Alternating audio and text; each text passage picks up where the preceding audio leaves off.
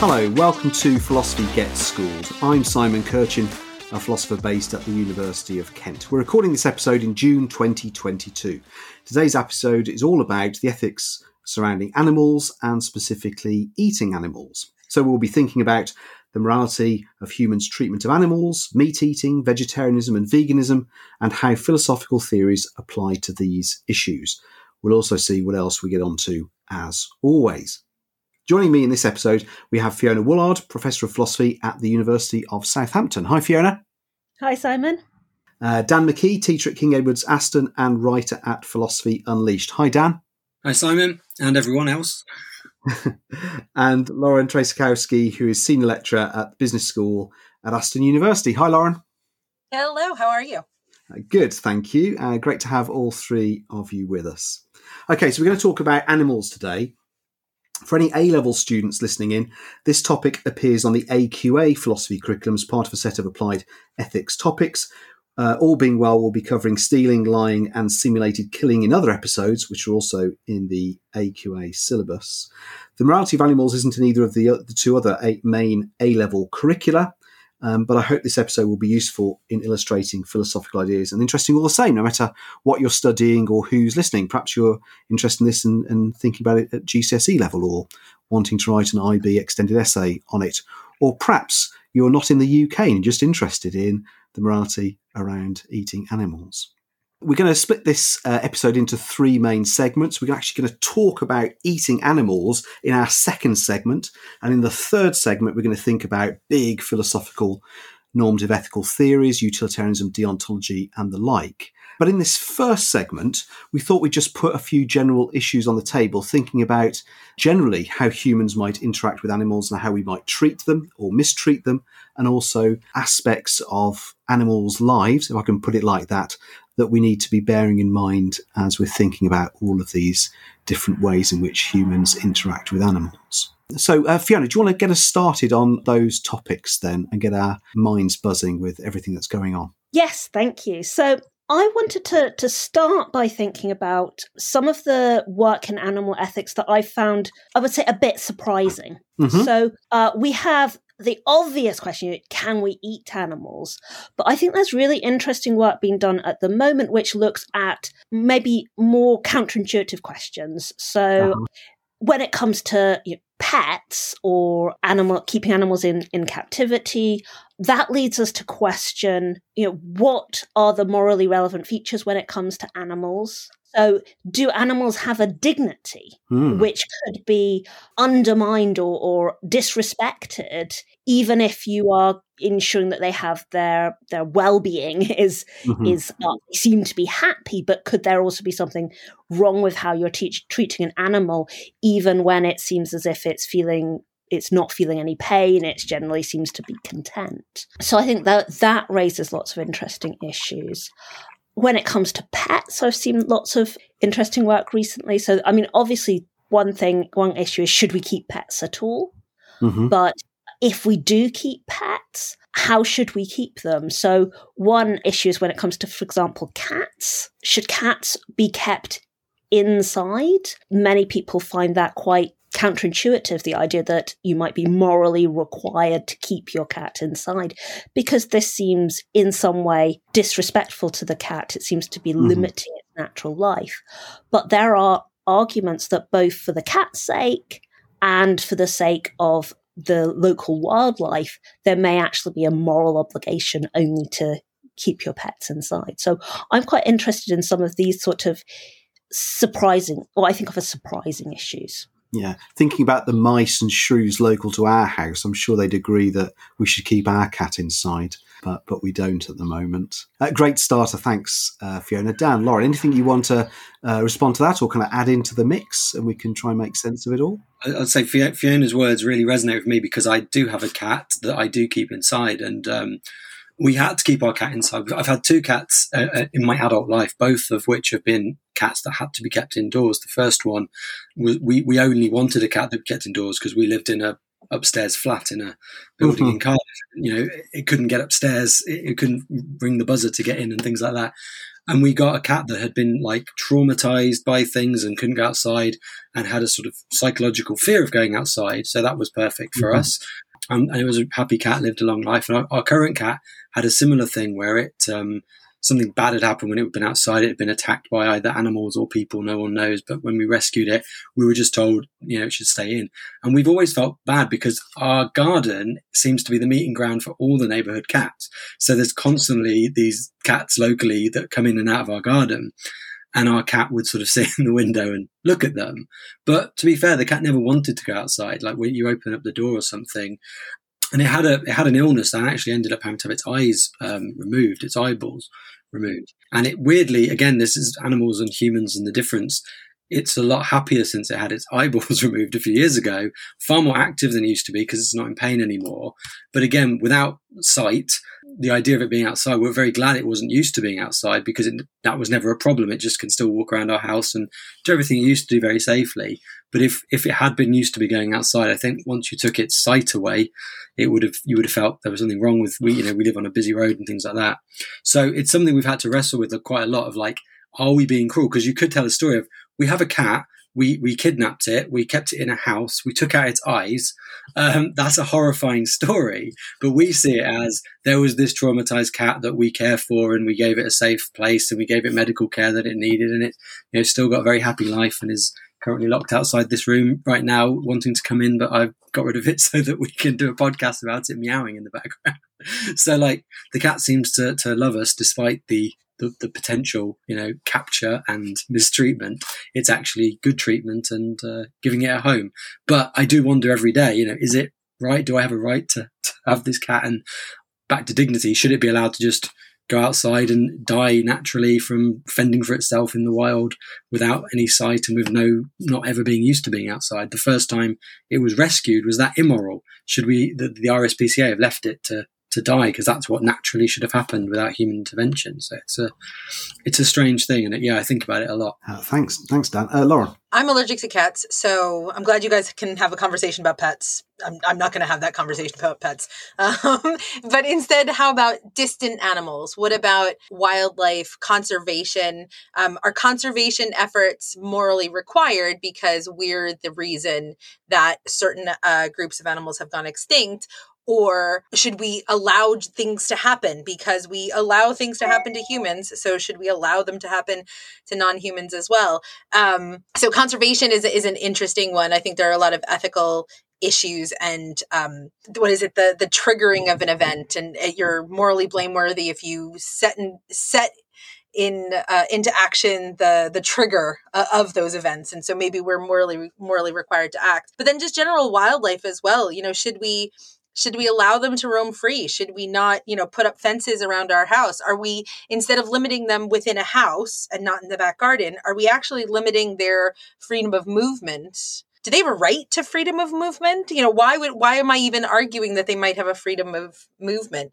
Do they have the interests? Do they have rights? Where are all of our lines on wildlife? And do you both talked about, pets and more home-based animals, but do those same interests or rights or whatever we decide or whatever we discuss, do those extend to wildlife? How do we pair those up? And if they do apply, well, then all the animals should have the same access to justice. And if they don't apply, then on what grounds are we justifying? Going back to what Fiona was saying, like on what grounds are we justifying how we understand these animals? So yeah, that's one of those that I'm interested in. I'm also interested in how we respond in the aftermath of a natural hazard to wildlife, because we don't always save humans. So should we even be thinking about saving non-humans? There's that kind of line for me as well. So less to talk about with animals. Good. So in fact, just to follow up on the conservation issue, Lauren, just to extend it. So I've got a friend at the University of Kent who's an academic. They're in anthropology and conservation. And they're currently, they're not a philosopher, but I've talked with him a lot because he's interested in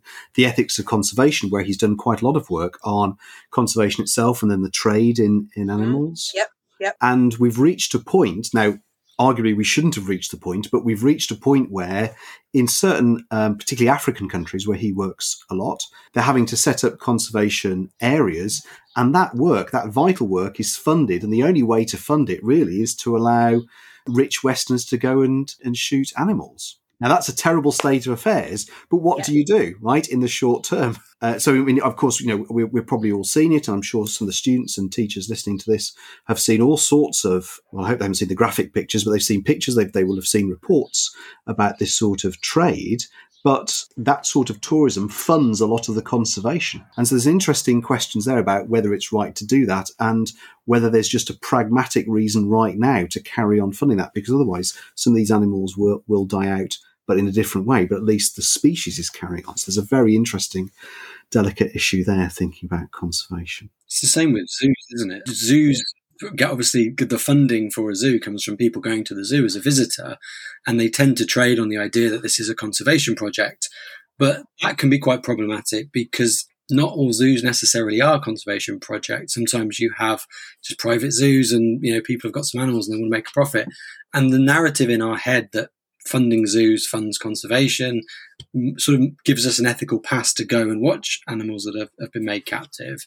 And sometimes it's great and important work, but sometimes it's not. And you could even say, if it's the way that they fund it through the zoo model, does that then actually override some of the other moral concerns for the animals? So should they be kept in this kind of captivity where an audience can come and look at them? And certainly there's things like distinctions between conservation projects and things like, places where like SeaWorld, where animals do tricks for people and get arguably, allegedly mistreated, just to not get the podcast in any trouble.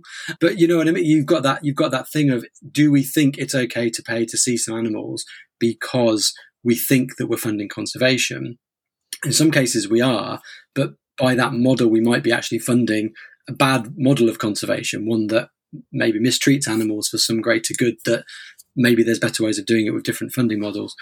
And then otherwise, we are allowing people to profit off the idea that we're doing something ethical by going to their zoos that aren't conservation. And it's a tricky one. Just thinking again about taking animals from their natural habitat and putting them somewhere, again, just like with our cats, for their own good. Who are we to say what is for their own good? And again, you could argue, should we leave them to extinct themselves if we're not responsible? But as Lauren says, we might be the ones responsible, therefore we might have an obligation to do something about it.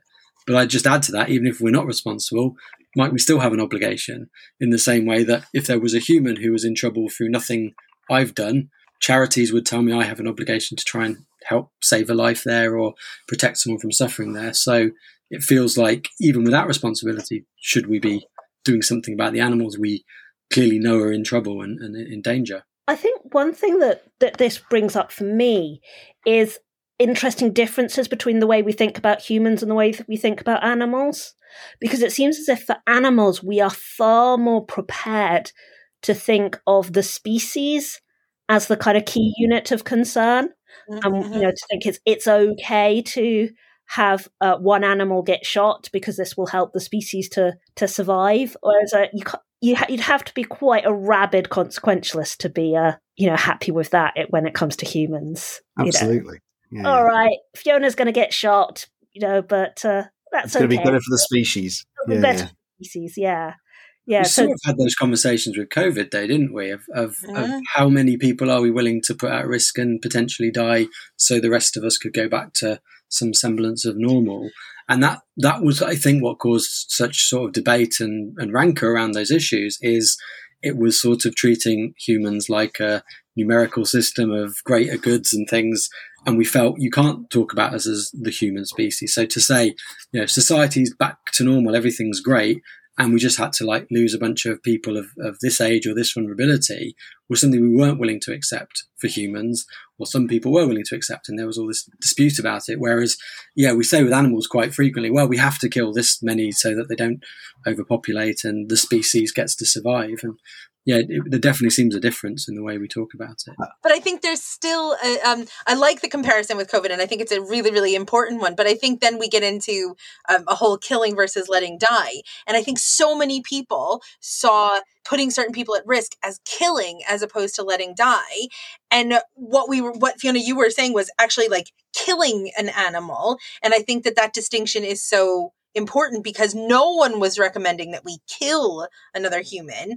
And I think that if we started talking about animals or humans in the same way that we would talk about animals for conservation purposes or whatever, I think that's when we have a horrible situation on our hands.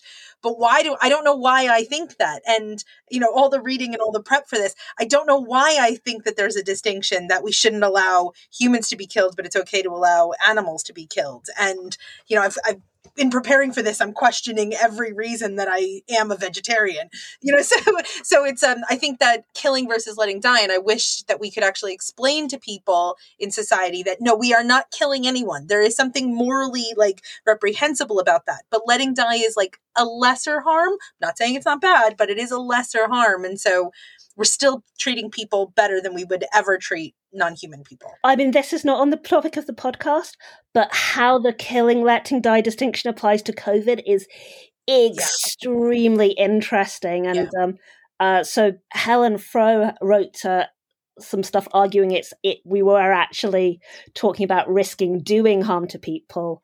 And I wrote a response to that saying, actually, it's a kind of complicated sort of doing harm where the alternative is also saving. But it's very interesting and complicated. But it's obviously different from, yes, we're going to let people hunt you in order to.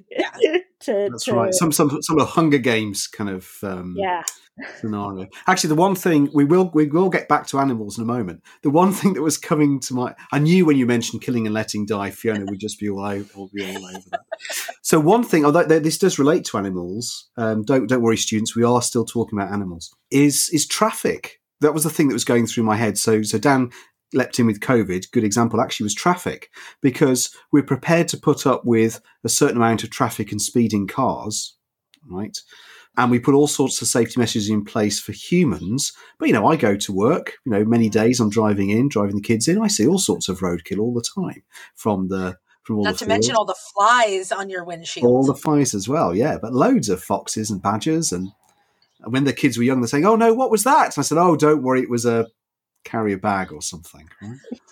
But whether it's killing, letting die, who knows? But we've certainly got a different attitude towards animals and humans when it comes to traffic, I think. Well, even I think if you run over a pigeon or something, you wouldn't necessarily even stop the car. Depending on the size of the animal, you might, but some people might go, oh dear, that pigeon went under my wheels and I carried on. Whereas you wouldn't with a human, no matter how small they were. It'd be, well, you might, but that would be a criminal offence important. That's right. No one's going to be chasing after me for running over that pigeon. And that's... Can I tell you a story about when I was learning to drive? Go on, Fiona. I was once... It'll add colour to the podcast, I'm sure. My dad was teaching me to drive, or practicing actually, and we're driving along and we see there's a dog that's off its leash and running about where it's not supposed to be while I'm driving. And my dad says, if that runs out in front of you, don't swerve. You must not swerve. You must hit that dog because otherwise you will you will risk human life, and you must never do that. And I'm like, okay. Well, maybe just pull over and stop the car. I had a friend who did crash their car because they swerved for a rabbit, and their parents told them off in the exact same way. They just passed their test, and they said you should never swerve for an animal. And they had written off the car, and they were okay, but could have died. Big lesson everyone was saying is how stupid of you to have put yourself in danger for that rabbit. But yeah, we do. Well, AI and driverless cars are actually deciding, Moral Machine at MIT. Students, if you get a chance, moralmachine.mit.edu. And it's all these little just thought, what are they called? Thought experiments. Thank you. There's the word. Thought experiments on, do you swerve if there's a grandmother and a grandchild? Do you swerve if there's a dog and a grandparent? Do you swerve if there's two adults? What about who's in your car?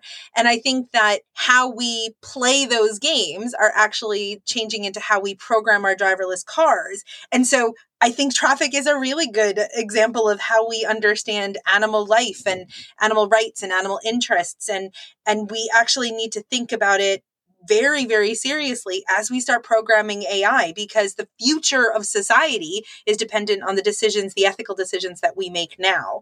And it's going to be very, very hard to untrain think about how difficult it is to untrain your grandparents. It's going to be even more difficult to untrain AI once they start learning. So we really have to make good decisions about what ethical choices they will make and as it pertains to animals. Great. So just to pause there, and in fact, just one advert. So students, if anyone tells you, don't study philosophy, you won't make money, believe you me, if you do a philosophy degree, and particularly if you do philosophy and computing, and then you go into AI, you will be very much in demand. Everyone's nodding their heads about that. So look, here's some topics we've covered already. We've thought about pets. I suppose the big question there, which was kind of bubbling around the surface, is not just how do we treat pets, but should we have pets in the first place? Should we have domesticated animals? We've been then thinking about zoos and conservation. And there's this, all the way through, there's this entanglement between human relationships and animal relationships. So there's pets, which are kind of easy to domesticate. We wanted, I'm happy to have domesticated cats. I wouldn't want to have a lion or a tiger in my house, but there might still be obligations of stewardship towards these creatures. And how do we those?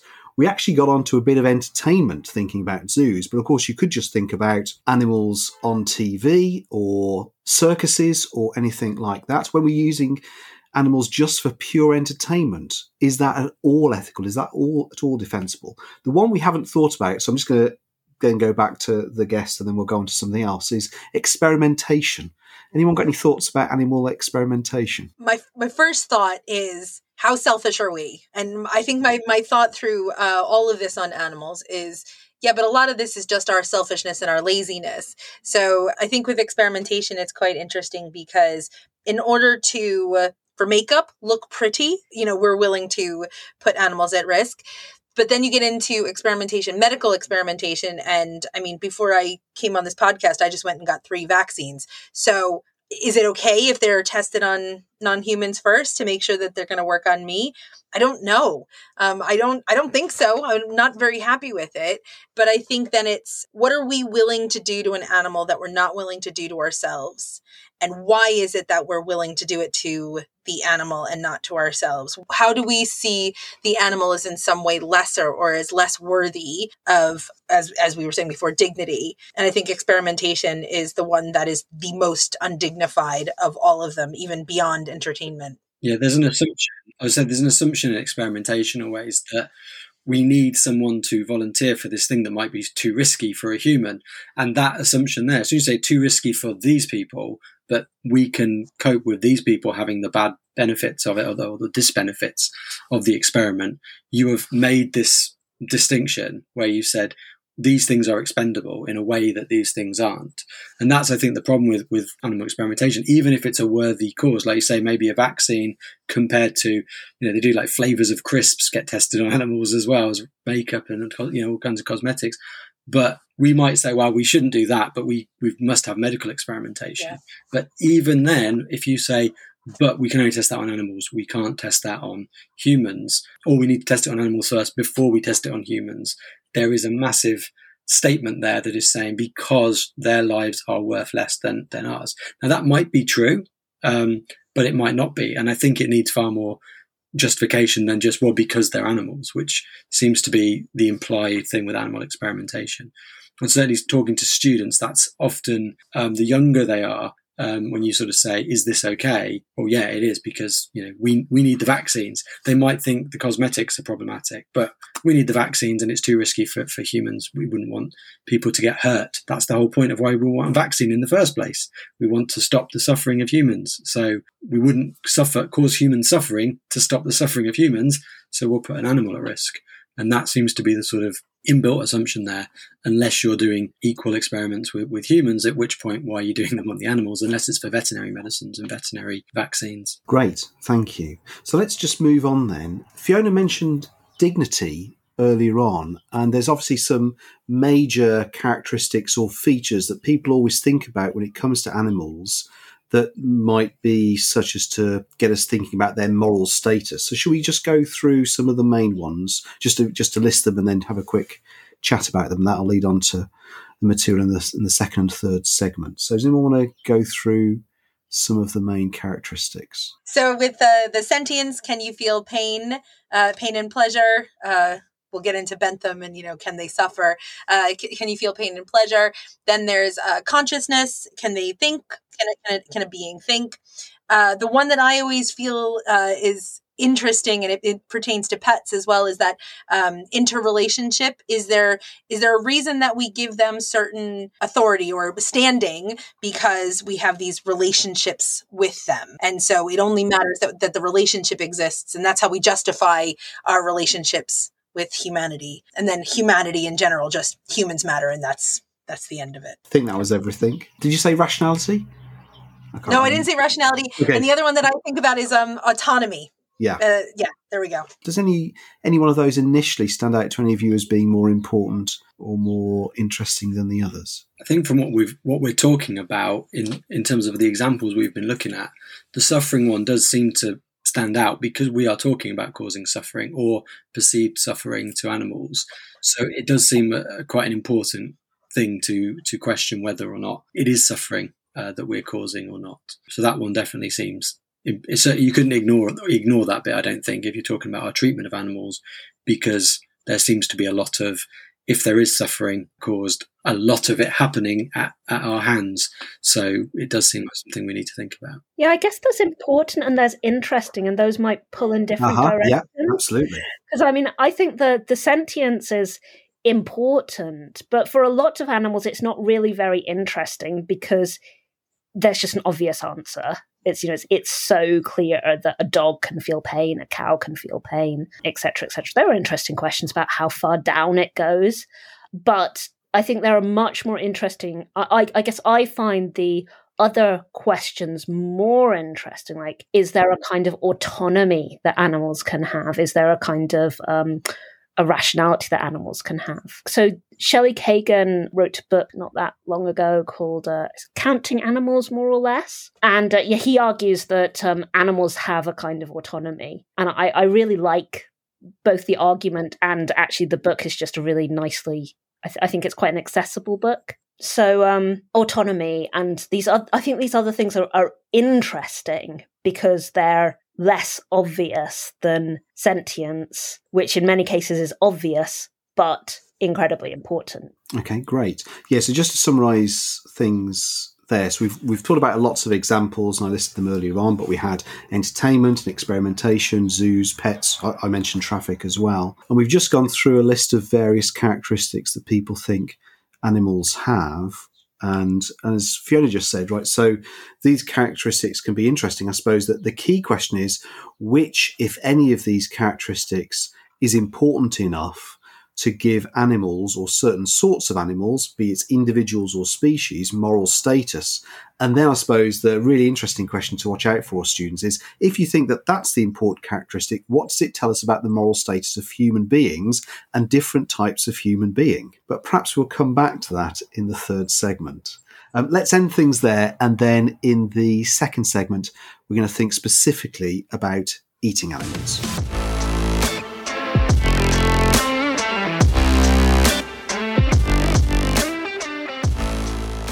And welcome back. Before we move into this segment, just to remind you to check out our website. So just search for my name, Simon Kirchin, Kirchin. You'll find my personal website, all being well. And at the top, there's some tabs. If you click on the tab that says Pod Schools, I have a list of various topics that I keep up to date every so often anyway. And you'll get a sense of when we're recording topics. If you want to write in with any questions or comments about the topics, please do so, and we'll try to use your questions and comments in an episode. If we've already recorded something that you still want to ask questions or comments about, perhaps you've heard something that Fiona or Dan or Lauren is saying in this episode, then I'm planning on recording some later episodes where we just look at questions and comments from students and teachers, and we can just do a big Q&A round table on them all, and I'll fire some questions at people like Dan and Lauren and Fiona without them even knowing what the questions are going to be and see how they respond. So please write in. You can just find my email address as well on that website. Also, something I always say, if you're struggling for resources and thinking about what to read, then two good resources that I often use in my teaching are the Stanford Encyclopedia of Philosophy and the Internet Encyclopedia of Philosophy. You can just search for those to find. And they've got all sorts of entries across all sorts of philosophical topics. There are entries on moral status of animals, vegetarianism, on both of those websites. Okay, so we're back into this second segment. We've talked about animals in general, various other spheres where we interact with them and their characteristics. But now let's get on to the topic that we're, I suppose, here for, really, and that's eating animals. And I suppose often people structure things and think about relation to eating animals, and indeed I should say animal products, in kind of two ways. There's consumption, the actual eating of animals and their products, but also, first of all, there's production. So should we start with production then and think through that? Lauren, do you want to kick things off for us? Yeah, thanks. So with production, we often think automatically about farms. So we can think about farms for any kind of livestock and how they're going to be raised. If you have a farm that is raising any animal, chickens or cows or I don't know, even goats or something like that, or pigs, obviously, is there something morally acceptable about raising animals for feeding humans? Is there something that, our interests matter above that of non-humans, and so it's okay to utilize them to feed us? Then the argument goes, well, do we really need nutrients from animals in order to survive? Well, maybe not. There are alternatives. So then we have to start thinking, well, then maybe raising animals through production, is unethical. Well, what about more organic ways of raising livestock and, having chickens and pigs and stuff? Our organic ways of raising, it raises the price. So it means actually our interests have to be checked. We have to actually think about if we're going to be eating these products. But then also it means a better quality of life for these non-humans. And so all of a sudden we're thinking about the interests and maybe the rights. We can talk about that. Interests definitely of the animals on the farm. We are still going to kill them in order to eat them, but we're thinking about the interests of those animals, and maybe I think it's Cora Diamond, I've read a lot this weekend, that was saying that if we're thinking about those interests of their short-term life, that, they can feel the pain and pleasure. They know that they want to avoid pain, but maybe they don't really have an interest in or an understanding of death. And so as long as we're being ethical to them in those short-term pain instances, then that's okay. The part of production that we don't talk about enough is actually the actual killing. So abattoirs and what that means. And so then you have to think about, are we stunning a cow? Has that stunning actually been successful, or have we actually inflicted more pain? So we're getting into all of those aspects of moral standing. We're saying, well, is it pain? Is it their interest? Is it that they have an interest in continuing to live? In which case, does that mean that there's actually autonomy discussions going on? Do we have a right to inflict pain on someone else if they have an interest in avoiding pain? So all the production starts raising all of these issues, and we haven't even gotten into consumption. So I don't know if you want me to continue, or we can just start there with the production and the various levels of it. Let's stick with production. That was great, though. Really good summary. Thanks, Lauren. Dan, Fiona, have you got anything you want to add in? I think that we will get to consumption, but one of the problems with all of those issues you've raised, Lauren, is if the thing we are doing this for is ultimately itself unethical, you've got all these ethical issues, but it really does seem problematic that if the goal of all of that is something that we shouldn't be doing at all. You might say there's a good argument that all those things lead to the essential nutrition. But like you said, we don't need the nutrition of animals to survive. There's also further harms. I mean, there's a massive environmental impact of the animal farming in terms of things like where you deforest places to create grains and crops to feed to animals, not to humans. And instead of sending the crops that could feed humans, we feed up the animals so that someone can kill them and sell them. And it feels like the system of food production that's at play there is, quite inefficient and quite unnecessary for then as well. If at the end of it, the end goal is slaughtering lots of animals, there's the exploitation involved in things like abattoirs as well, because it's grotty work, killing animals, however you're doing it, whether it's painlessly or quickly or painfully. There's, religious killings of things like halal and kosher, which are far more maybe brutal in modern days. They were at the time of scripture this sort of, the best way of killing them as far as people knew or God was supposed to know. But technology's moved on. Because those jobs are so sort of miserable, we don't want them, and people who have them are people who need money and can be exploited, and there's massive exploitation in that industry. So when you see all of the sort of sprawling issues around production, you've got to ask that question, and what is it we're doing again? This is all to kill animals so that we can feed people their products. And then you say, well, do people need that? Is that essential? And the answer is, well, no. You can be a vegetarian. There are people who survive on vegetarian and vegan diets who have survived and never needed it. There's cultures who would have a primarily vegetarian diet for religious or whatever reasons.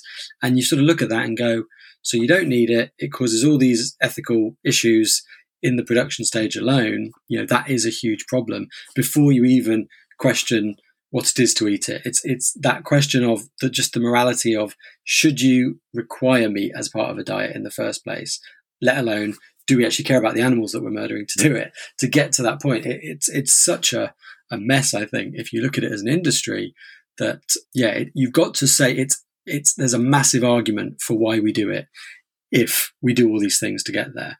And we'll see when we talk about consumption if there is a massive argument, but I don't know that there is at the moment. It's hard to know how to follow that.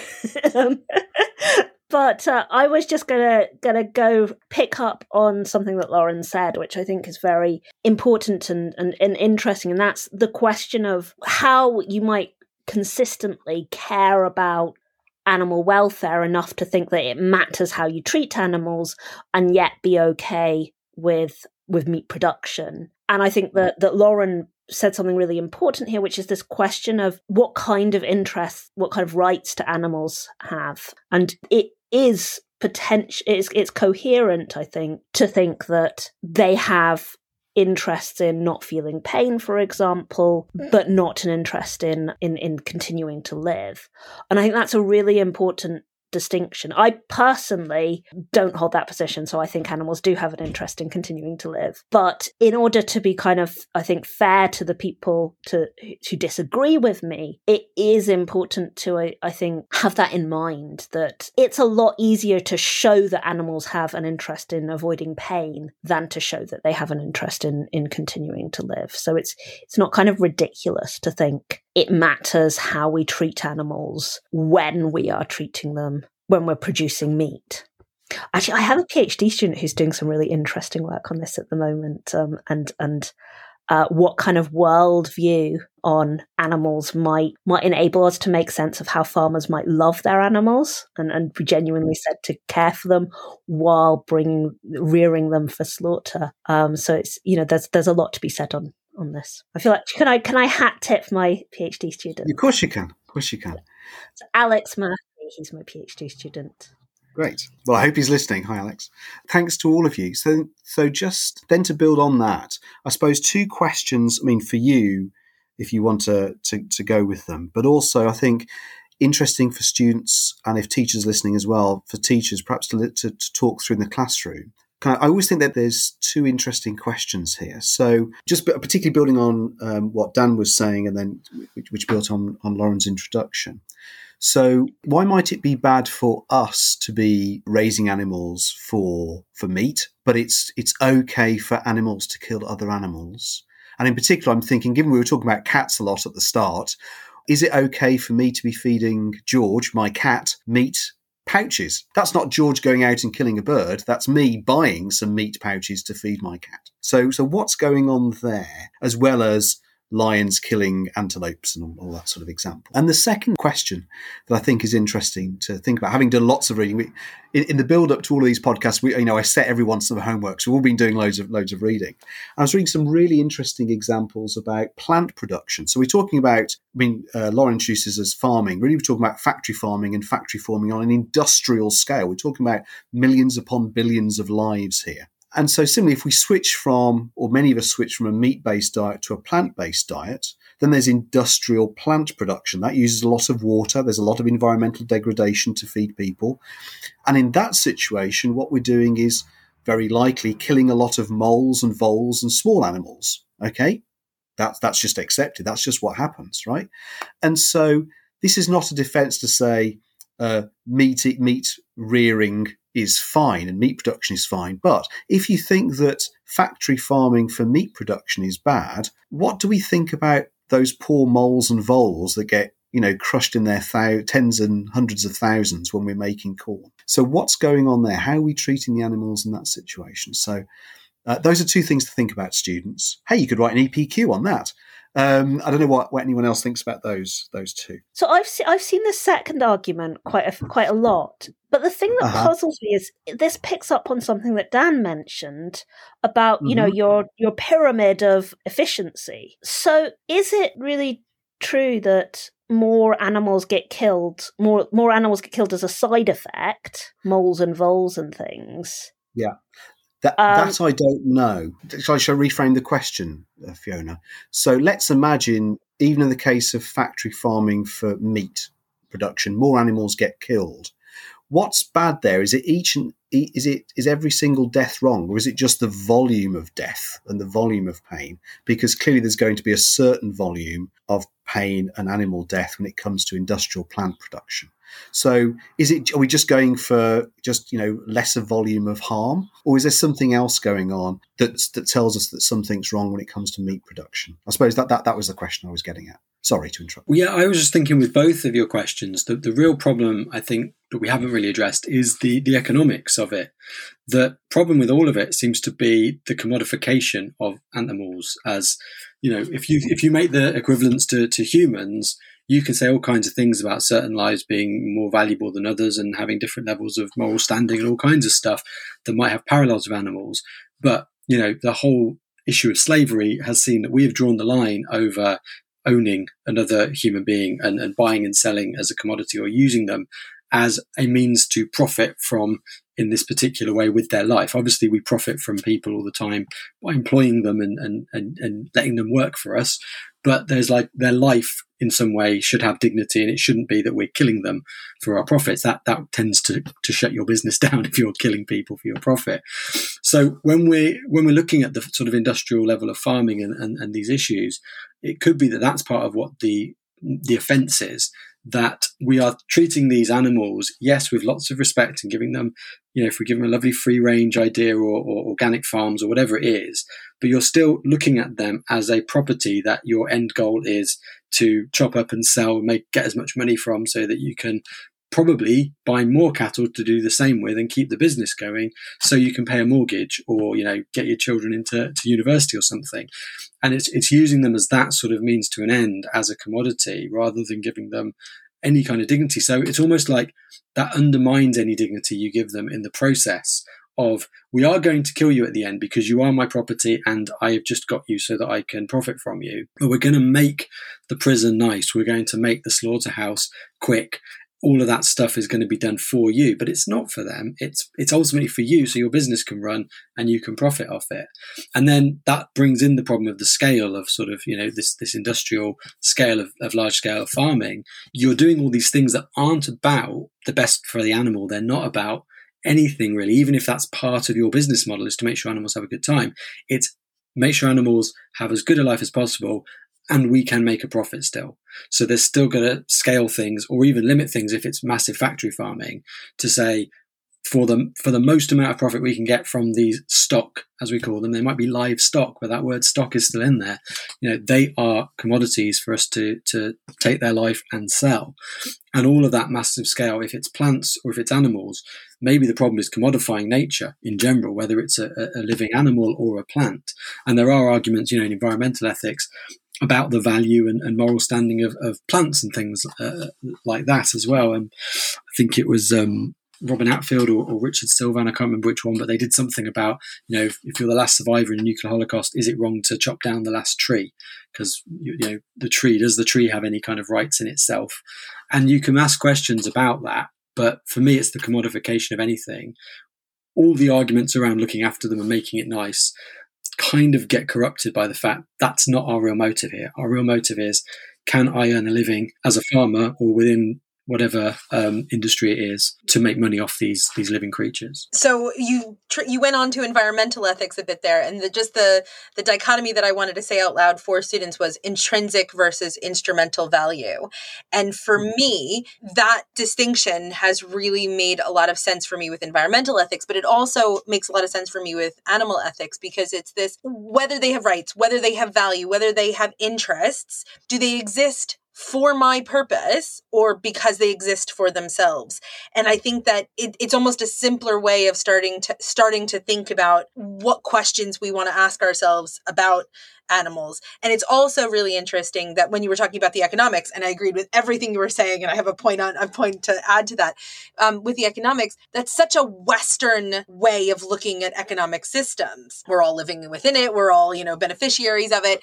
But it's such a Western way of looking at things. And I think that there's this interesting research or unpacking to do with indigenous cultures, looking at animals as having intrinsic versus this instrumental value. And once we start to reposition every being, including the environment, including the trees, as having intrinsic value over any kind of instrumental value, because we're still thinking about what they can do for us. I mean, I know as a vegetarian, I do still think like, okay, well, where are we in the pecking order? And so I think that if we start to reframe it and look at some of the indigenous cultures that put intrinsic value on animals, I think that the conversation might start to shift. But that segues into one problem that I have with our Western society is, aren't we lazy? Aren't we selfish and lazy? And that there are these other ways. Simon, before you were saying about like digging up land and, all the moles and voles that get killed, I'm sure we could clear the land of at least 80% of them before we started farming, but we don't.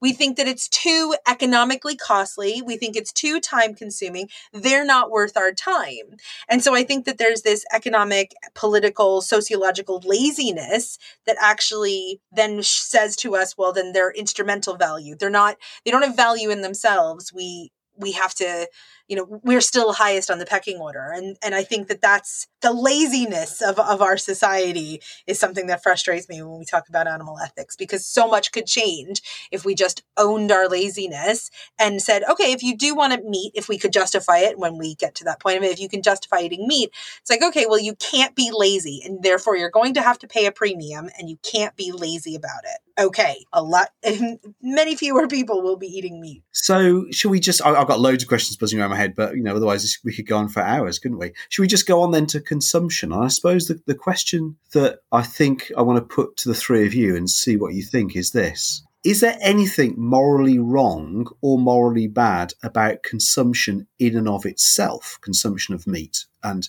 consumption of animal products? Or is it morally wrong or morally bad just because production seems to be morally dubious? So what's going on there? Any thoughts on that? Can I ask for clarification? Do you mean how in and of itself is this? So are we considering like lab grown meat that was produced from a free range cow that was completely free, and we had a little it shed a little bit of a cell, so not, are we including that, or are we thinking of meat as the product? I think you're kind of starting to answer my question, Fiona. So I'm happy to include that sort of example. It's a really nice example, actually, to try to get at the idea of what do we mean by meat, first of all, and then is there anything bad with consuming certain sorts of products? So why don't you just carry on? Okay. So, I think if you could have a completely clean meat, so it's just you didn't even have any animals hurt in order to produce the culture cells I don't think there could be anything. Well, I think it's if in order to argue that that's wrong, you have to say it's wrong because it's similar to animal flesh. So that's quite an argument to make. I'm now imagining like clean human flesh and whether that would be okay to eat, and that's giving me some pause. So Fiona, my questions then are, in order for it to be any kind of meat product, it has to have been taken from an existing living meat. So then if it's just taking the DNA and we can just, rub a little cotton bud on someone and then we have the DNA and then we can make it, there's no pain involved. But the question is, do we have a right to take that animal's DNA without their full and informed consent? But then otherwise what's happening now is that they have to take some sort of sample. And so whether that's incredibly painful or only minorly painful, is that something that we can justify ethically? So I'm with you, and I want to know the answer because I'd love to go back to eating meat, but I can't, figure that out. Yeah, I mean, that was why I kind of, in my example, I had the cow like rubbing against a fence and leaving some DNA that we could take. I think what this kind of brings out is that even when we're talking about like lab grown meat, we often forget about that it often does have ethically questionable origins. And I'm stuck on your question that if we think consumption in and of itself is fine, in which case let's go for lab-grown meat, I'm stuck with the idea of having, instead of a beef burger, a human burger. Yeah. But produced in the same way. I mean, I just feel a bit icky about eating human burger, but why should I? It's just being produced in exactly the same way. I was going to say, I think that might be the problem with all of this, is actually acknowledging that everything we consume is problematic. Like everything is whether plants have intrinsic value or not, we are definitely destroying something when we eat it. We consume something, the word is there. And there is, as you said earlier in your question, Simon, there is nature and there is animals that eat other things, and there's eating in the food chain. So we're just sort of part of that. And in a way, I think that it's acknowledging the discomfort is anything we consume is either a living plant or a living animal, and there is some level of moral, you can call it a wrong, moral something happening there, whether it's wrong or whether it's necessary. And I think that's why for me it always comes back to that idea of some form of necessity. Do I need to eat that particular thing or that particular flavour of thing or that particular texture of thing, whatever it is? And I think when you think about lab meat and you get troubled by it, what is going on there is you're acknowledging that whatever that thing is that's been made in the lab, it is still something, and I'm going to put it into my body, and I'm growing it for that purpose. And is that a good enough reason to grow it? And is the thing, does it have any rights or does it have any sentience? What is that thing that's been grown in the lab? And then the human ickiness, I think, is because, when you really think about it like that, there is no intrinsic wrong with eating human flesh compared to animal flesh, other than what our status in our minds of humans versus non-human animals are. And like you say, we live in a society where that is wrong, but it's always been wrong. We've grown up in a culture where we've been told that's wrong and where we've been told animal eating is right. I think of Simon Amstell's sort of mockumentary Carnage, that I think is still available on BBC iPlayer if anyone wants to see it. But he basically takes a very simple idea of like, it's the future where we all realize that eating meat is wrong, any kind of meat product. So everyone's vegan. And it's just people sort of looking back on history and being shocked and horrified by the things that we used to do that we thought were fine. Because when you're in a culture where it's considered, polite to offer someone milk in their cup of tea or something, or when you're in a culture where, here's some sandwiches, there's loads of dead flesh in between the bread, it doesn't feel wrong to do that. But we're not in a culture where it says, granddad died, so we've, the funeral is that we're eating granddad. Those sort of things are things we don't do. So that feels intrinsically wrong to us, but it's not intrinsically wrong, possibly. It's possibly just what we've been cultivated into feeling about it. But what is the thing we need to think about is whatever we're putting into our bodies, we are taking something from the world. And, there's varying degrees of what we're comfortable with taking from the world just to fuel us. And then, how much we need and what we're fueling. And, we definitely consume more than we need. We probably therefore kill more than we need, or deforest more than we need, or kill all the voles areas and insects, which we haven't even mentioned yet. If we do plants as well, that takes out loads of insect habitats and things like that. It's always going to take something. And, I think it's just an acknowledgement of that. And if you want to have a sort of moral intuition about it, it's maybe just recognizing that even that thing grown in the lab feels like, but should we have grown it in the lab? And is it right? And I'm not sure, because we're sort of tacitly acknowledging it. I suppose, just a very a pause with just a very general thought then, building on what you just said, Dan, is that there's always kind of be some sort of consumption, some sort of destruction, right? And so we might be things might be morally wrong, but we used the word degrees, right? Perhaps there's just degrees of what we can live with. But of course, on the flip side is we have to do this, right? Because otherwise, we all just sit there, and after a few days, we starve to death, right? And clearly, we think that there's something morally right in producing food to feed not just myself but other people. It's a moral good, right? In fact, perhaps even a moral necessity to feed one's family and to make sure that other people get fed. So there's a really big, interesting clash and tension here. About then how but then the interesting issue, which I suppose we're trying to get through, is how we negotiate those tensions. It's got to be good to feed people. It's got to be morally right to feed people. But how we do that, there's all sorts of problems.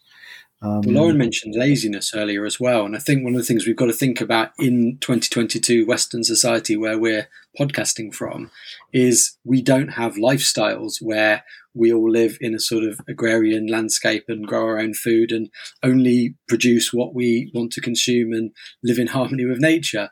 So a lot of what we are consuming has been made so it can be cooked quickly in between busy lives, doing jobs and doing all kinds of other things. And so there's an argument there about what we are consuming and its necessity, and how much the lifestyle we've built around everything else has changed our eating habits in a way that maybe has moral implications, that you can eat meat or you cannot eat meat, but certainly you can't eat like ready meals processed in a particular way. And that's the problem. It's how we're producing the food for this particular lifestyle we've created in our society. I think I want to disagree a little bit. I'm concerned about the sort of it's all ethically questionable, it's all a matter of degree kind of view. I think so. I see there being something distinctively wrong about eating meat. So we drew this distinction between kind of instrumental and intrinsic before. I think there is something different between animals and plants. I think that sentience matters. And I think that there is something peculiarly important about deliberately killing a sentient creature and consuming something which is so intimately linked to the death, to the intentional death of a sentient creature. So I think that there is a difference, I think, between the case that Simon brought up of the moles who killed as a result of agriculture, of plant agriculture, and the animals that are killed in the meat industry, because there's a difference between killing it being the goal of your activity and killing it being a side effect. Now, that's not to say that killing something as a side effect doesn't matter. I think, it is ethically, that you're right that it's ethically problematic and it should be something that concerns us. But I also don't think that we should get into a kind of, it's all a matter of degree, it's all kind of the same. That's what worries me. So my worry would be somebody listening to what you said and saying, okay, so it's all bad. There's no point in becoming a vegan or becoming a vegetarian. I don't think that's what I've been trying to say. So if I have... No. And my worry is somebody listening, somebody might take it that way. Yeah. So I want to say I think that there are kind of not just differences in degree, but some differences in kind here. But I also want to kind of say we should kind of think about the concern of kind of if we present everything as problematic, that may lead people to think there's no point. And so we have to kind of think about how to respond to that. I think I've been trying to say that there is a difference of degree, and that is important, that we are going to do something wrong however we do it, and we should make sure we minimize the wrongdoing by doing the least amount of wrong that we can. So I agree that, intentionally killing a sentient being is definitely far worse than chopping down some plants for a vegan burger or something, and that's important. But it's just recognizing that everything we do has an impact. It's more about saying actually we should be more aware of our moral impact in the world than perhaps we are, and recognize everything is a moral decision to make. But yes, we should be minimizing the bad that we do and the wrongdoing, I think, by degree, is far worse. Lauren, and then I've got a question I want to ask you. Yeah, I actually have a question, or maybe like a slight diversion. We're talking about the killing of animals, but we're not talking about animal products. So eggs and cheese. Is that your? Oh, good. Okay, good. That was Eggs my and question. cheese. So before I go into eggs and cheese, you mentioned Carnage. Can I also recommend the movie Okja? OKJA. Just going to throw that one out there as well. So we have to go back to production in order to talk about animal products. And so one of the reasons that milk and dairy and stuff are unethical is because of factory farming. And it's the process by which the pain and the suffering that the cow has to undergo that makes the dairy products unethical. Now, my question, or maybe because it's still conflicted in my head. So then free range goats in my backyard, I got 2. And so then is milking a goat in my backyard has, lots of range, all the food at its disposal. I pet it every day. It has everything it needs. Is there something morally problematic, or I don't want to use the word problematic, but is there something unethical about then milking that cow? Now, I have colleagues who will say absolutely, because it didn't give consent. And so then we have to consider not just the interests of animals, but their ability to not make decisions about their own lives, but because they can't make decisions, then we can't just abuse them. So children can't make decisions for their own lives, but we can't just abuse them because they can't make those decisions. And so likewise, we can't milk a goat because they can't give you that authorization. But then we have the issue of eggs, which I see, and I went to, like the Inner Hebrides, and I watched chickens running around, and they don't care about their eggs. They are just leaving them everywhere as byproducts. And so if we go along and pick them up, this byproduct that would otherwise just deteriorate into the ground, is that unethical? And if it is it unethical in the same way as dairy products are? So I'm asking more questions than anything else. I'm not sure I agree that the goat can't consent in a way that makes this a problem. Good.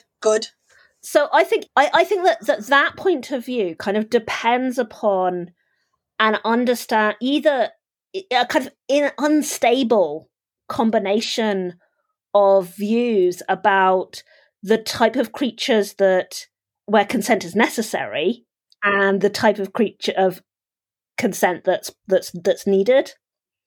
So I think that animals can they can show whether they are happy with things or not happy with things, right? So you can tell whether a goat is willingly being milked or not willingly being milked, and you can say that that's a goat that's happy in its little in your back garden. So I think we can kind of make sense of like maybe assent, and then I think you need kind of argument to show that more than that is needed. Because we'd say children can't consent to things, and that doesn't allow us to abuse them. But it also doesn't mean that you can't make decisions about what happens to children. Like my children can draw pictures, for example, and then I have to decide what kind of level of what I can do with those pictures. And I might, depending on the age, I might like have a discussion and see if they're happy with it. But it's not obviously wrong. I think that there is a balance between the type of assent or consent that a creature is capable of and what we can demand. On my view, animals' bodies do belong to them, which I think is quite important for other ethical stuff. So it would, I think, matter that you are using what belongs to the goat.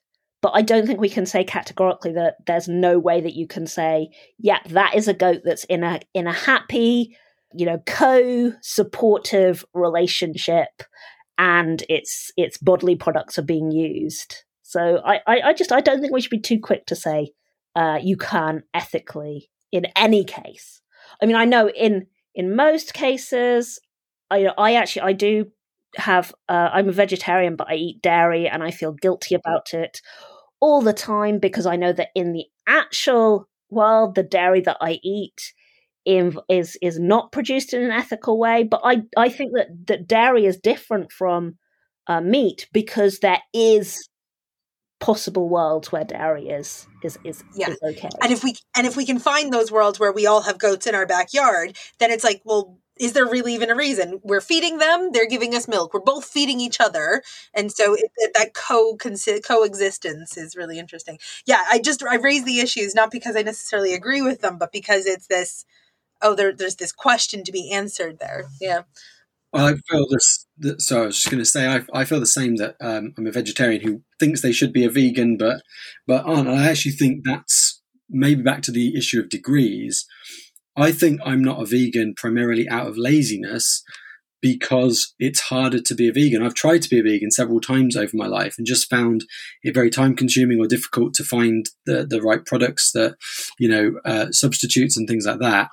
And I've always sort of been of the opinion that at least I'm doing what I can do, and I'm not doing, and so I do think that in a way, if the demand is absolute, we shouldn't be doing anything at all and we all should be vegan, which I think is probably morally true, then that becomes very likely for people to say, well, if I can't do that and do the full extreme, I may as well just stick with what I'm currently doing.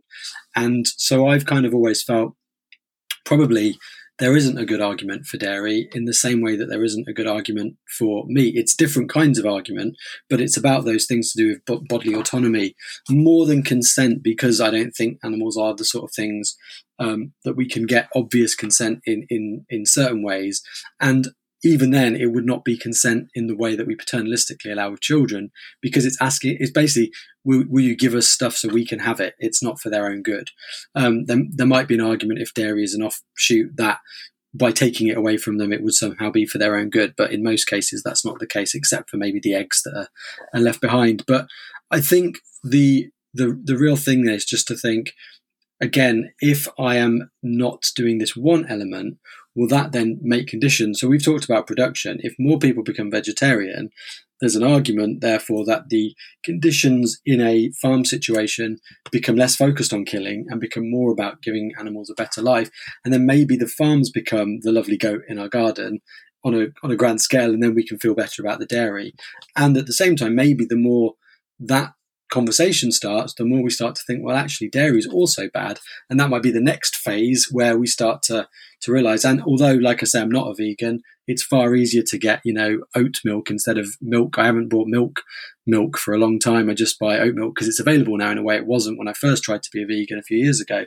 And there's far more options now because there's been more people becoming vegan. So I think it's one of those things where gradually, through degrees, we can sort of start changing the production and the consumption through those little steps. Whereas if you say the moral demands are vegan or nothing, you end up sort of counterproductively going, well, I'll do nothing then and just have a burger. Yeah, thanks all of you. And just to throw one more example in, I think we'll probably end this segment and move on.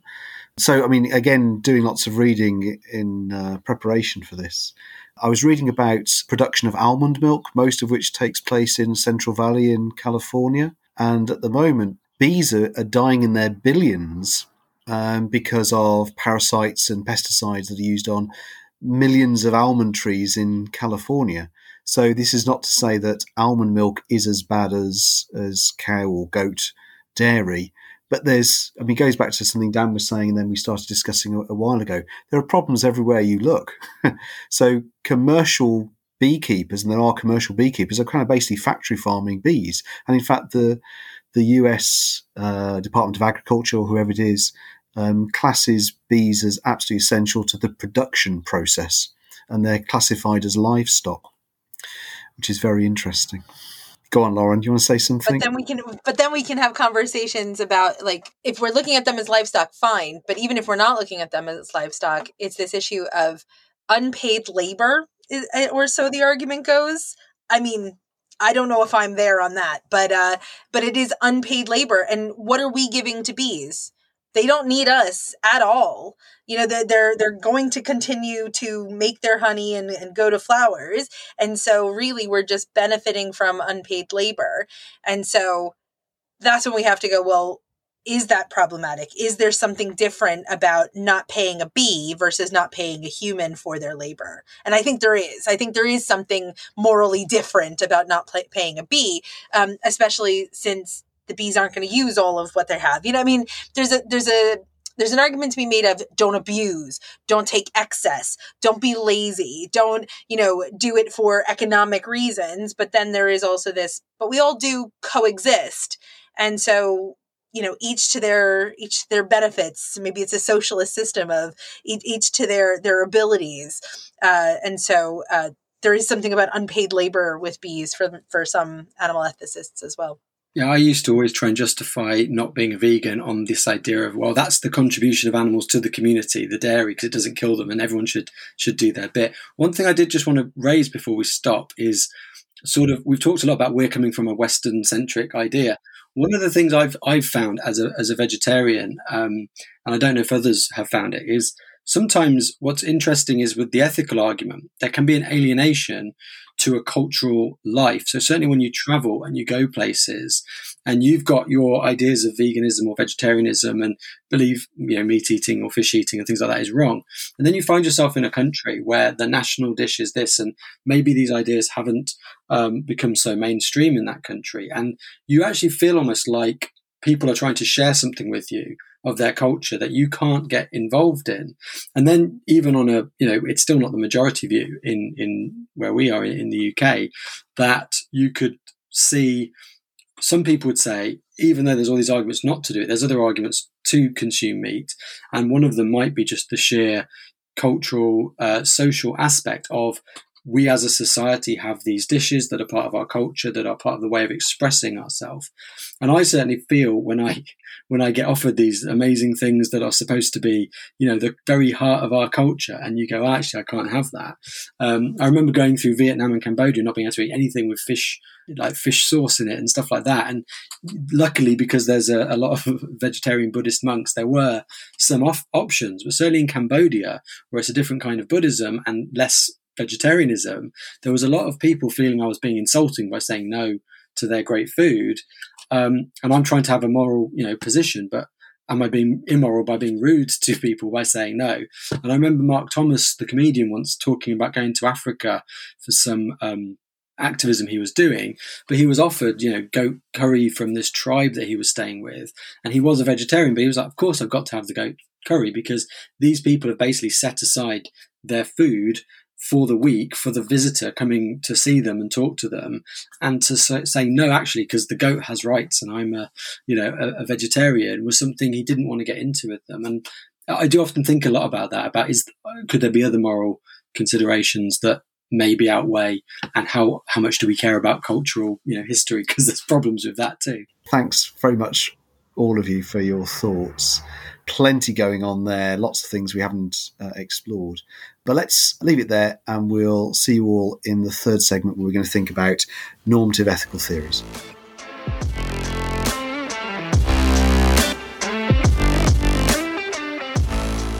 And welcome back.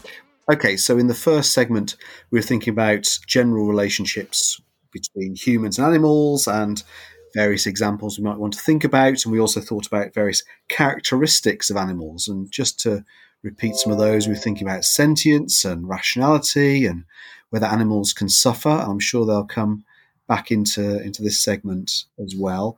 And then we just had a very large segment thinking specifically about eating animals and all of those big issues, production of animals, consumption of animals, thinking about animals and animal products, thinking about differences between vegetarianism and veganism. Lots of questions raised, lots of which we couldn't discuss. But let's get on to this third and final segment, thinking about some classical normative ethical theories and how they might or have responded to the issues of eating and treating animals. So, Dan, do you want to introduce them for us briefly, and then we'll have a chat about them? Yeah, sure. I'll go through a brief intro for all three, and then we can talk about them. So with utilitarianism as a sort of consequentialist theory, we're looking at maximizing happiness for the most amount of people. So obviously there's this question of who count as people that we're maximizing happiness, or whatever we want to call the thing we're trying to maximize for. And Bentham sort of talked about this idea that what's important is, does the the person suffer or not.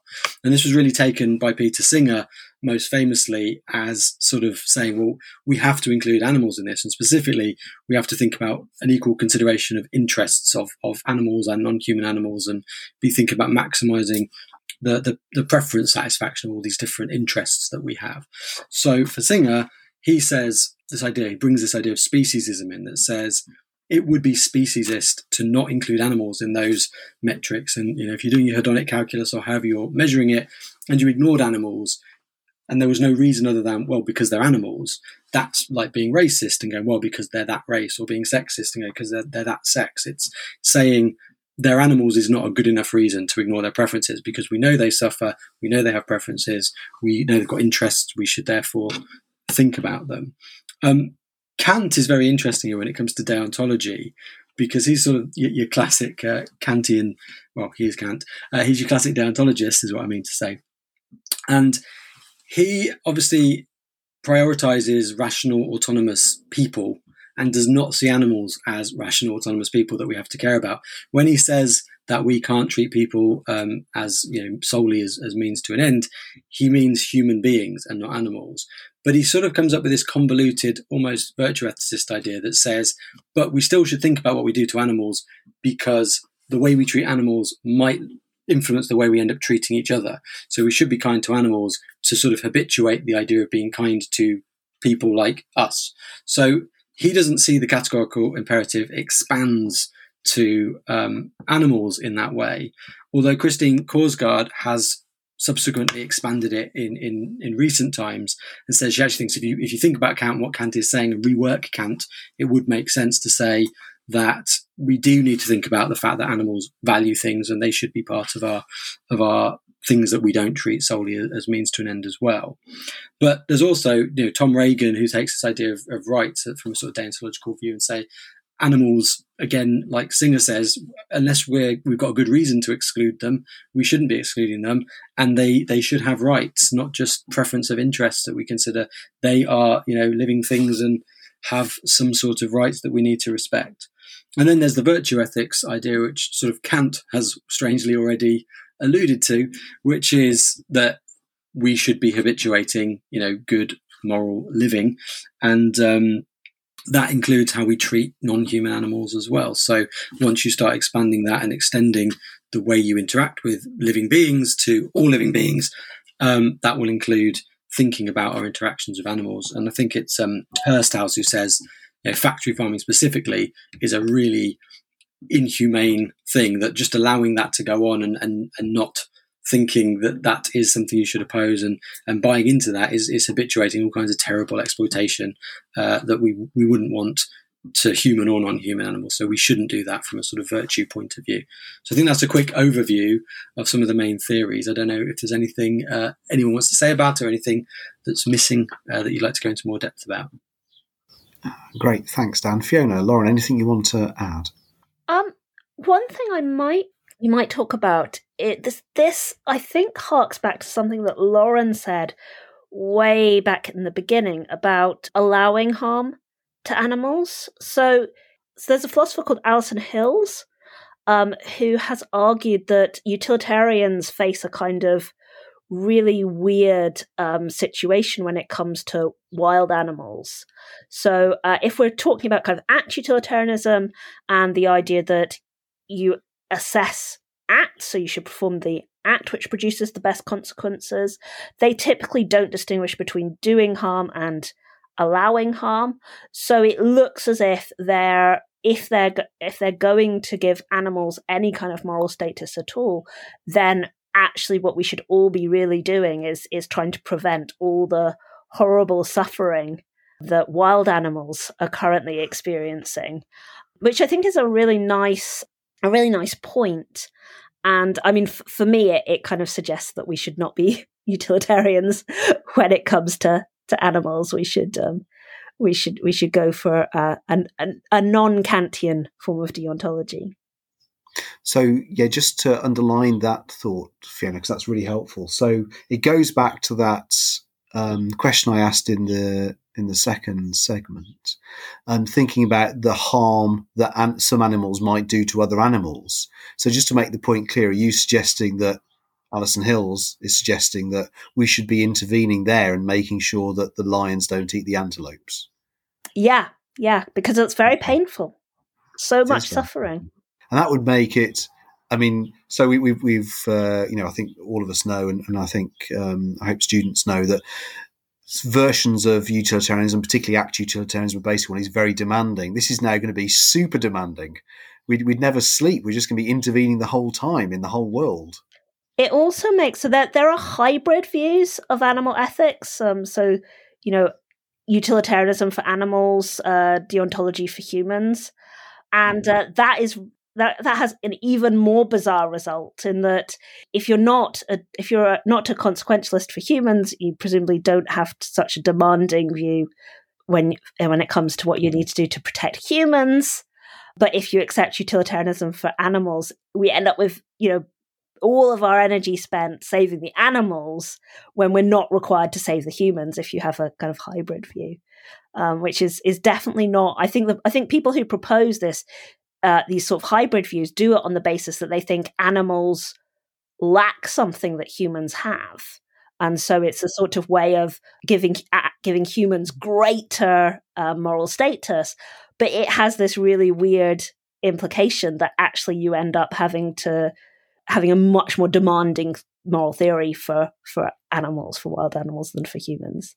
So that would be really weird. You don't have to save any of the poor human children.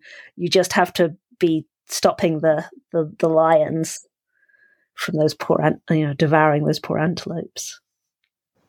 Something that comes through when I was like looking at the different theories, and I think it's coming through in what you all are saying as well, is this hierarchy. So virtue ethics definitely says, it's all about what it means for our own individual virtues. So how we treat animals is about how we are living towards our own eudaimonia, because the animals don't have it. And then deontology is like, well, we can use them as a means to an end, but be careful because, you have this authority, you have this power, and don't abuse that. And then if you go back to the utilitarianism and you're saying the wildlife, we have this responsibility to go and do this. I find it very paternalistic. And with that paternalism, it constantly puts humans as the highest. So the conversation about whether or not animals have rights or interests almost falls away. And it says, well, what is our responsibility to do here? And, what are we morally obligated to do? Not necessarily do they have value in and of themselves. And I think that's why I like the intrinsic versus instrumental value, because it says it removes some of our power. It removes some of our height of moral standing and says, actually, let's just bring us all down to some level where we can understand interests differently. And I think that all of the theories just using this hierarchy is really interesting when you boil it down. And that's why maybe we don't always talk about the theories, and we think more about animal ethics as an applied ethics and kind of give it its own argumentation and own theoretical lens, because the theories keep us as on a higher level and can't really bring us down. I think it's because the theories have a speciesism about them, in that they come from people who weren't thinking about animals, and they were trying to create human theories of ethics. And what we've done in sort of more recent times is go, you can apply that to animals as well, which we need to do now because we're starting to think about that in a different way. So I think that points to the fact that, maybe these are not the tools for this problem. But then if that's true, does that mean that these are not the tools for normative ethics? Because if we have to think about animals, if we should be considering their interests and their rights, and these theories aren't fit for purpose in that, we need to be applying a whole different ethical framework to everything, which incorporates thoughts about animals in it. Ooh. Big question. Anyone want to take that one? Answer it. I think that's another reason why the current movements in a lot of universities towards decolonization are so important, because if we still look at these normative ethical theories that we're talking about, they're all Western European theories. And so I think that so maybe you're right. Maybe they're not the right theories, but it doesn't mean that there's not a universal normative theory out there. we in the West haven't necessarily engaged with it, saw it yet, and that's why we don't talk about it. But it might be being done somewhere else, and so I think that's why these efforts towards decolonization are so important. To answer your question exactly, I feel like I want to defend some of the the ethical theories. I'm not sure that it is hierarchical to, so the virtue ethics, all of virtue ethics starts from the point of view of, the agent. So that it's kind of a criticism of virtue ethics in general, that it starts from the point of view of the agent. If we think about the Kantian Kant's position, clearly, we should not be mean to animals just because that's going to make us mean to humans. Let's leave that one aside. But, sort of other types of deontology, which are just thinking, what am I required to do? I see them as, they're from the point of view of an agent thinking about what they're required to do. But I think that's a live ethical question. So I don't think it's necessarily sort of hierarchical to start from that point of view. And like Reagan, for example, his theory doesn't strike me as particularly hierarchical, in which he's really trying to kind of point out how animals are subject to a life. They're subjects of a life in the same way that humans are. I think maybe this is just my perspective on a lot of ethics, but I think a lot of the conversations that we have when we're thinking about animal ethics are actually basically just kind of Rossian deontology. You're trying to identify what the morally relevant features are and how and weigh them up against each other, and that's basically, what Ross told us to do. So I think I think it's kind of Rossian. Can I have a go as well about this hierarchical point? Actually, I think it's a really good question to think about. So I get the point that both of you making about speciesism and indeed linking it to decolonization, right? So I suppose this is the thought that goes through my head, thinking about that notion not of animals being our property and us owning them and using them, all of that, but there's a sort of stewardship here. So going with that thought, having some sort of ethical theory, whether it's based on sentience or rationality or whatever, no matter how you make the case, there are only certain sort of animals that have a certain amount of consciousness and self-consciousness, right? And it's only humans really who can make some decisions that go beyond human beings and think in this way. We're the only being that can have this sort of theorization and then to be taking actions and being stewards for the earth. That might be one thought, right? So it's not hierarchical. So what would be hierarchical would be to say, and therefore we get special dibs, right, on what happens in the actions. I think that's what I'm saying is what there is, though. I think because that's true. Yeah. So that's the rethink I think might be needed. That anytime we have. First of all, we come up with the theories that we can do as humans, and then we try to modernize them and bring animals into them, but we're still bringing animals into them from the point of view of, and we're on top. And so once we then, though, do bring a sort of equal consideration in a true sense of animal interest, you might realize that some of those theories might need radically changing or being eliminated and replaced and things like that. But I also think that's one of the things with decolonization is it's hugely important to recognize that even the things you think are very good about the system and that you want to keep might be coming from the perspective of having that's what I know ethics to be. And a totally outsider view of that might be refreshing and important and bring insight that our current theories don't. But at the same time, there might be some really good insights there that we don't want to throw the baby out with the bathwater.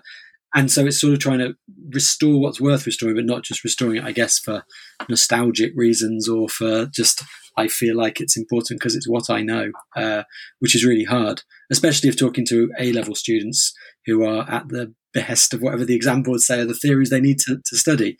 But in a way, that's why I think it's a really good question to ask and possibly to end with, because it gets us to have these sort of reflections about normative ethical theory. There might be some elements which are really good, but you just need to remind yourself. It's a kind of big reminder here, isn't it? That actually, even if there are differences between humans and animals, those which allow us to be the only sort of creatures that can have these reflections, those sorts of reflections and that sort of special status may not justify certain actions that we're now taking towards animals, even if there are some parts of the theory which are worth having.